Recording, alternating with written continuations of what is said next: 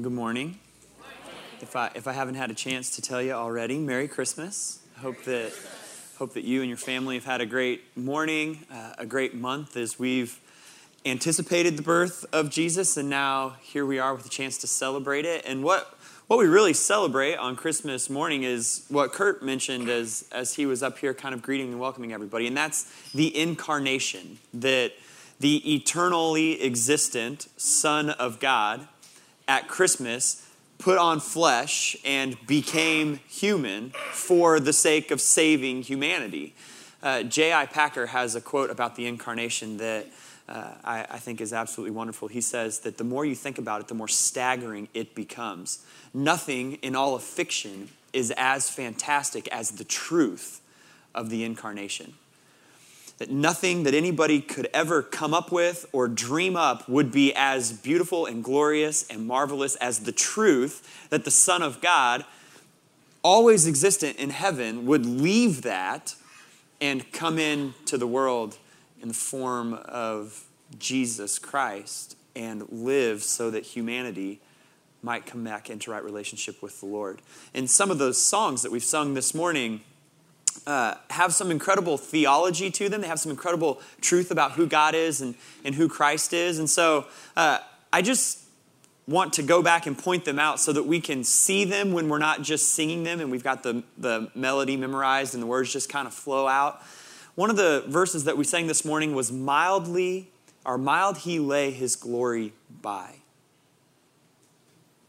Mild, humbly, willingly, he set aside his glory as the eternally existent Son of God and was born that no man would have to die any longer. Born to raise the sons of earth, born to give them second birth. That is rich and beautiful. And like Brian said when we started our time in worship this morning, we just kind of sing these, and we sing them every year, and that's totally fine. We get into habits and routines, and when you know the words, they just kind of tumble out. But that is this amazing picture of the reality of the incarnation, that he willingly laid aside his glory, Jesus, so that he could come to earth on behalf of humanity. One of the other verses that we sang was, "Come to Bethlehem and see him whose birth the angels sing." A lot of times I think we arrive at Christmas morning and it's like we have made it, and we like downshift and relax a little bit because all the presents have finally been bought and opened and the family's here and the meal is being prepared and we finally arrived at Christmas, and now we can just kind of exhale. But for shepherds, for the wise men, Christmas morning is when the effort began. Come to Bethlehem and see him whose birth the angels sing. Come adore on bended knee, Christ the Lord, the newborn King. That's the heart behind why we wanted to have services on Christmas morning. We very easily could have said, hey, we did the Christmas Eve thing. Everybody, you do your Christmas morning thing on your own. But we've been talking about the birth of Jesus for a month now, so come adore on bended knee, Christ the Lord, the newborn King. Let's celebrate that Jesus, the Son, stepped out of heaven and took on the form of a human in order to save humanity. It's the most wonderful thing in all of literature, the incarnation. It's absolutely staggering. And we talked about that a lot last night if you're here at our Christmas Eve services. And we looked at that from taking a big step backwards from the moment of Christ's birth and seeing the way humanity waited and waited and waited for the arrival of a Savior. And if you've placed your faith in Jesus Christ, then the incarnation is something that we should live in light of every day. That God so loved humanity, so loved the world, that he gave his only Son, that whoever would believe on him shall not perish but have eternal life. We live in light of the incarnation. There's something else we live in light of if you're a Christian, though, and that's the substitution, or Jesus on the cross. We live in light of Christmas, and we live in light of Calvary. We live in light of the cross. And I didn't do this last service, but there was another verse in one of the final songs we sang. I believe it's nails, spears will pierce. Yes. Nails, spears will pierce him through. The cross he bore for me and you. Hail, hail, the Word made flesh, the babe, the Son of Mary. Jesus in the manger there in Bethlehem, the Son, I think is the only one in the entire Christmas scene who understands that nails and spears are what await him.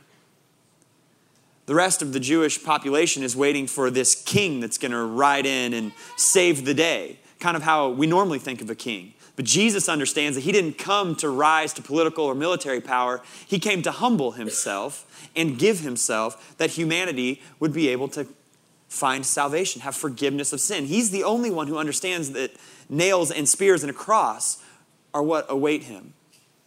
And so we live in light of the incarnation. We live in light of Calvary. In fact, it's Calvary that gives Christmas such meaning. It's the cross that makes today worth celebrating. We talked about that last night. But today, I want to take a really big step forward.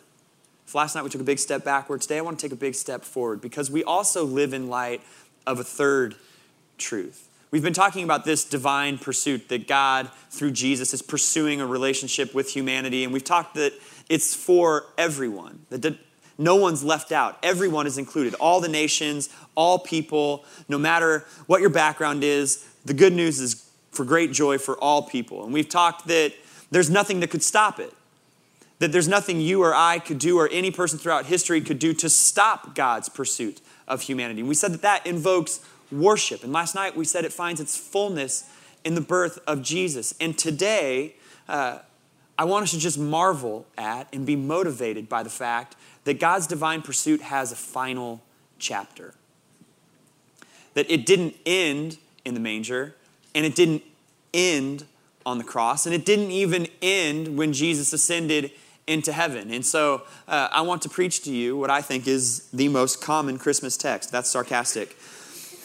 I'm going to be in Revelation chapter 19.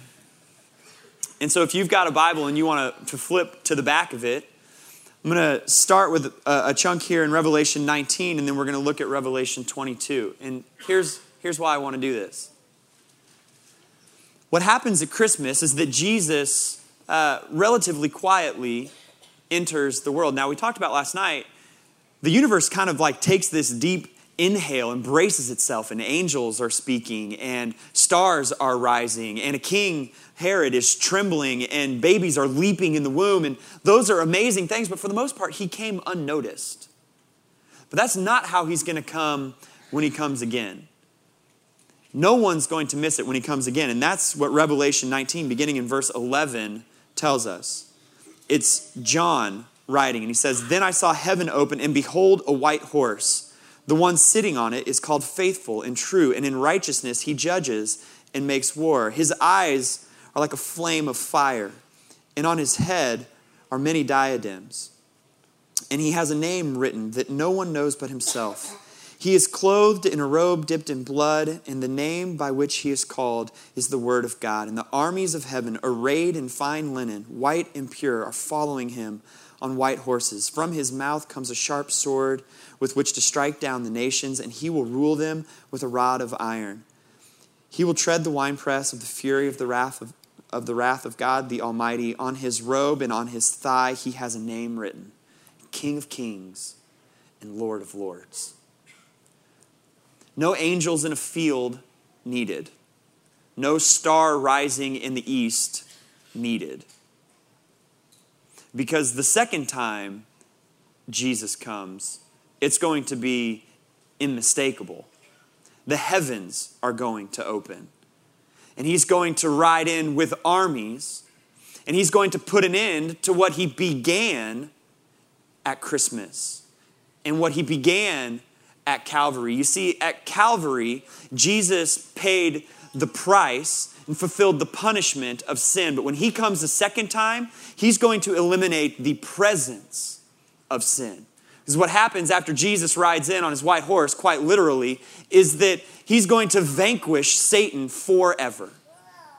Eternally casting him away and putting an end to the presence of sin forever. And in that moment, though the message of the gospel is for all and everyone is going to see it, it's going to be too late at that point. In fact, Philippians actually tells us that when he returns, every knee will bow and every tongue will confess that Jesus Christ is Lord to the glory of God the Father. And now some are going to do that in praise and in worship and in adoration of the arrival of the Savior, of the arrival of the King. But some are going to do that in fear and in trembling of having missed the reality of who Jesus Christ is. Some are going to be present in that moment, be they here on earth or have already passed. And they're going to understand then, once and for all, that Jesus is exactly who he said he was, and that their opportunity to place their faith in him has passed. And that means that what awaits them is not eternity in the presence of a holy and a righteous God in a place where there is no more sin and pain and brokenness and imperfection, but instead an eternity cast away from his presence. As those who have placed our faith in Jesus Christ, we live in light of the fact that God took on flesh. We live in light of the incarnation. We live in light of substitution, that Jesus bore the penalty and the price of sin in our place. We also live in light of a consummation, that he's coming again and he's going to put a final period on all of the work that God has been doing in pursuit of humanity. That should motivate us as Christians. And so what I want to do is flip over. This is literally the last page of the Bible. It's the last text that the Bible gives us, Revelation 22. I'm going to start in verse 6. And John has been receiving this vision all throughout Revelation from an angel. And in verse 6, and he said to me, that's the angel said to John, these words are trustworthy and true.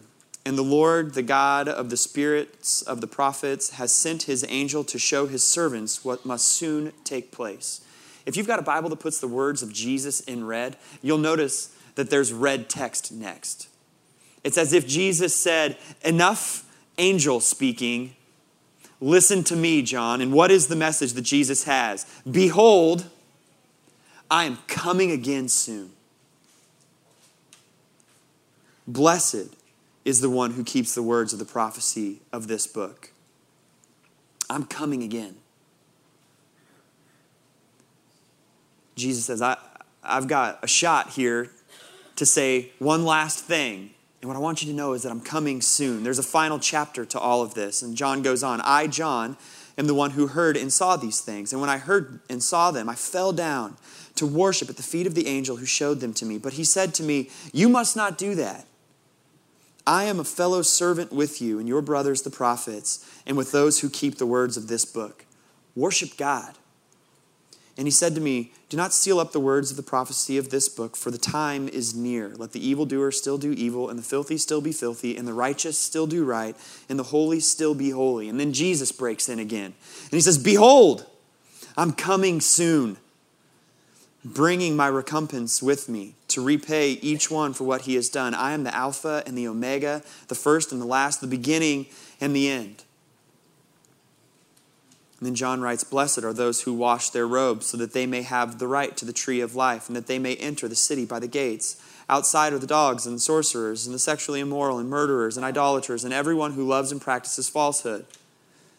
And Jesus says, I, Jesus, have sent my angel to testify to you about these things for the churches. I am the root and the descendant of David, the bright morning star. John says, the Spirit and the bride say, come. And let the one who hears say, come. And let the one who is thirsty come. Let the one who desires take the water of life without price. I warn everyone who hears the words of the prophecy of this book. If anyone adds to them, God will add to him the plagues described in this book. And if anyone takes away from the words of the book of this prophecy, God will take away his share in the tree of life and in the holy city, which are described in this book. He who testifies to these things says, surely I am coming soon. And John says, amen. Come, Lord Jesus. We live in light of the consummation. Come, Lord Jesus. But every time we join with John in saying, come, Lord Jesus, we also should understand that the sooner he comes, the less time there is for the world to receive salvation. We carry with us as Christians the message of Christmas. We carry with us the message of Calvary, and we carry with us the message of a coming King. And those three things form for us not just a picture of why it is that we would place our faith in Jesus Christ, not just a picture of what it is that he did for us on the cross, but also the motivation of the fact that there is a window of time available to share with the nations the message of the gospel. When we wake up on Christmas morning and we spend our time celebrating Jesus, the baby in the manger, and we look through the manger to the cross at Calvary, and we look through the cross to the coming King, there should be an urgency inside of us that says, I want to make sure that all of the people I come into contact with understand the glory of the message of the gospel. I want to make sure that the people around me understand that Jesus said, I am coming soon. And when he arrives, there won't be time any longer for people to place their faith in him for the forgiveness of their sin. That should motivate us. It should drive us. It should inspire us. It should create for us a concern for the people that live around us without having placed their faith in the gospel. I was texting with Drew Matthews last night. So it was before I went to bed at about 11 p.m., but it was Christmas already there in Western Asia. And we're kind of texting back and forth, and I was telling him Merry Christmas and that I hope that they were having a great time together over there as a family, when it struck me that part of what they gave up in going to the other side of the world is exactly what we love about Christmas, which is time with our family and our loved ones and the chance to celebrate together. They sacrificed that willingly. And I told Drew that I was incredibly thankful for them and everyone on their team that they would sacrifice that tradition and the love that we have for that so that people of every tribe, nation, and tongue would understand Christmas and Calvary and a coming King. Because those people may not ever have had an opportunity to hear that from anyone else. And we think about missionaries in other places, and we think about the nations, and I hope that our heart continually grows for those individuals. And I hope that the Lord continues to raise up people here from within our own congregation who will leave the comfort of America for the sake of going to share the gospel of Christmas and Calvary and a coming King with people who so desperately need to hear it. But I also hope that for those of us who don't end up with that calling, we would see that there are people right here who also need that message. And that we would be motivated by the celebration of Christmas to share the full message of the gospel. That's why Liberty Christian Fellowship exists, to build devoted followers of Jesus Christ, so that we as a congregation can link arms together and share the message of the gospel with the world that needs to hear it, because it has a final chapter. And we don't know when he's coming again. In fact, Jesus describes it as he's going to come back like a thief in the night, and only the Father knows when that time is. And because we don't know that, we should live every day in light of the fact that it could be tomorrow. And if it were tomorrow, then the people that we know and we interact with who don't have faith in Christ would fall down in worship of the message of the gospel that they missed. And rather than eternity in a place where sin has been banished, they will spend eternity in a place distant from the Lord. I found myself even this morning on my drive over to here praying that as I simultaneously celebrate Christmas, that the Lord would increase the burden in my heart for those who don't celebrate a baby in a manger today, for those who don't have faith in a man on a cross, and for those who don't look forward expectantly to a coming King. And that we as a church would be people who would pursue those individuals in partnership with the Holy Spirit, planting seeds of the gospel into them, that the Lord would draw them to faith one day. God's divine pursuit is for all. It can't be stopped. It invokes worship. It found its fullness in the birth of Jesus, and it has a final chapter in which the King will return. And all of that is what we celebrate at Christmas, but it should also be what drives us forward as Christians. We're going to sing one more song this morning. Brian and the worship team are going to come up, and then you can go about the rest of your Christmas day. We're so glad that you came here this morning to worship with us. I just want to pray, and then we can stand and sing together as we go. God,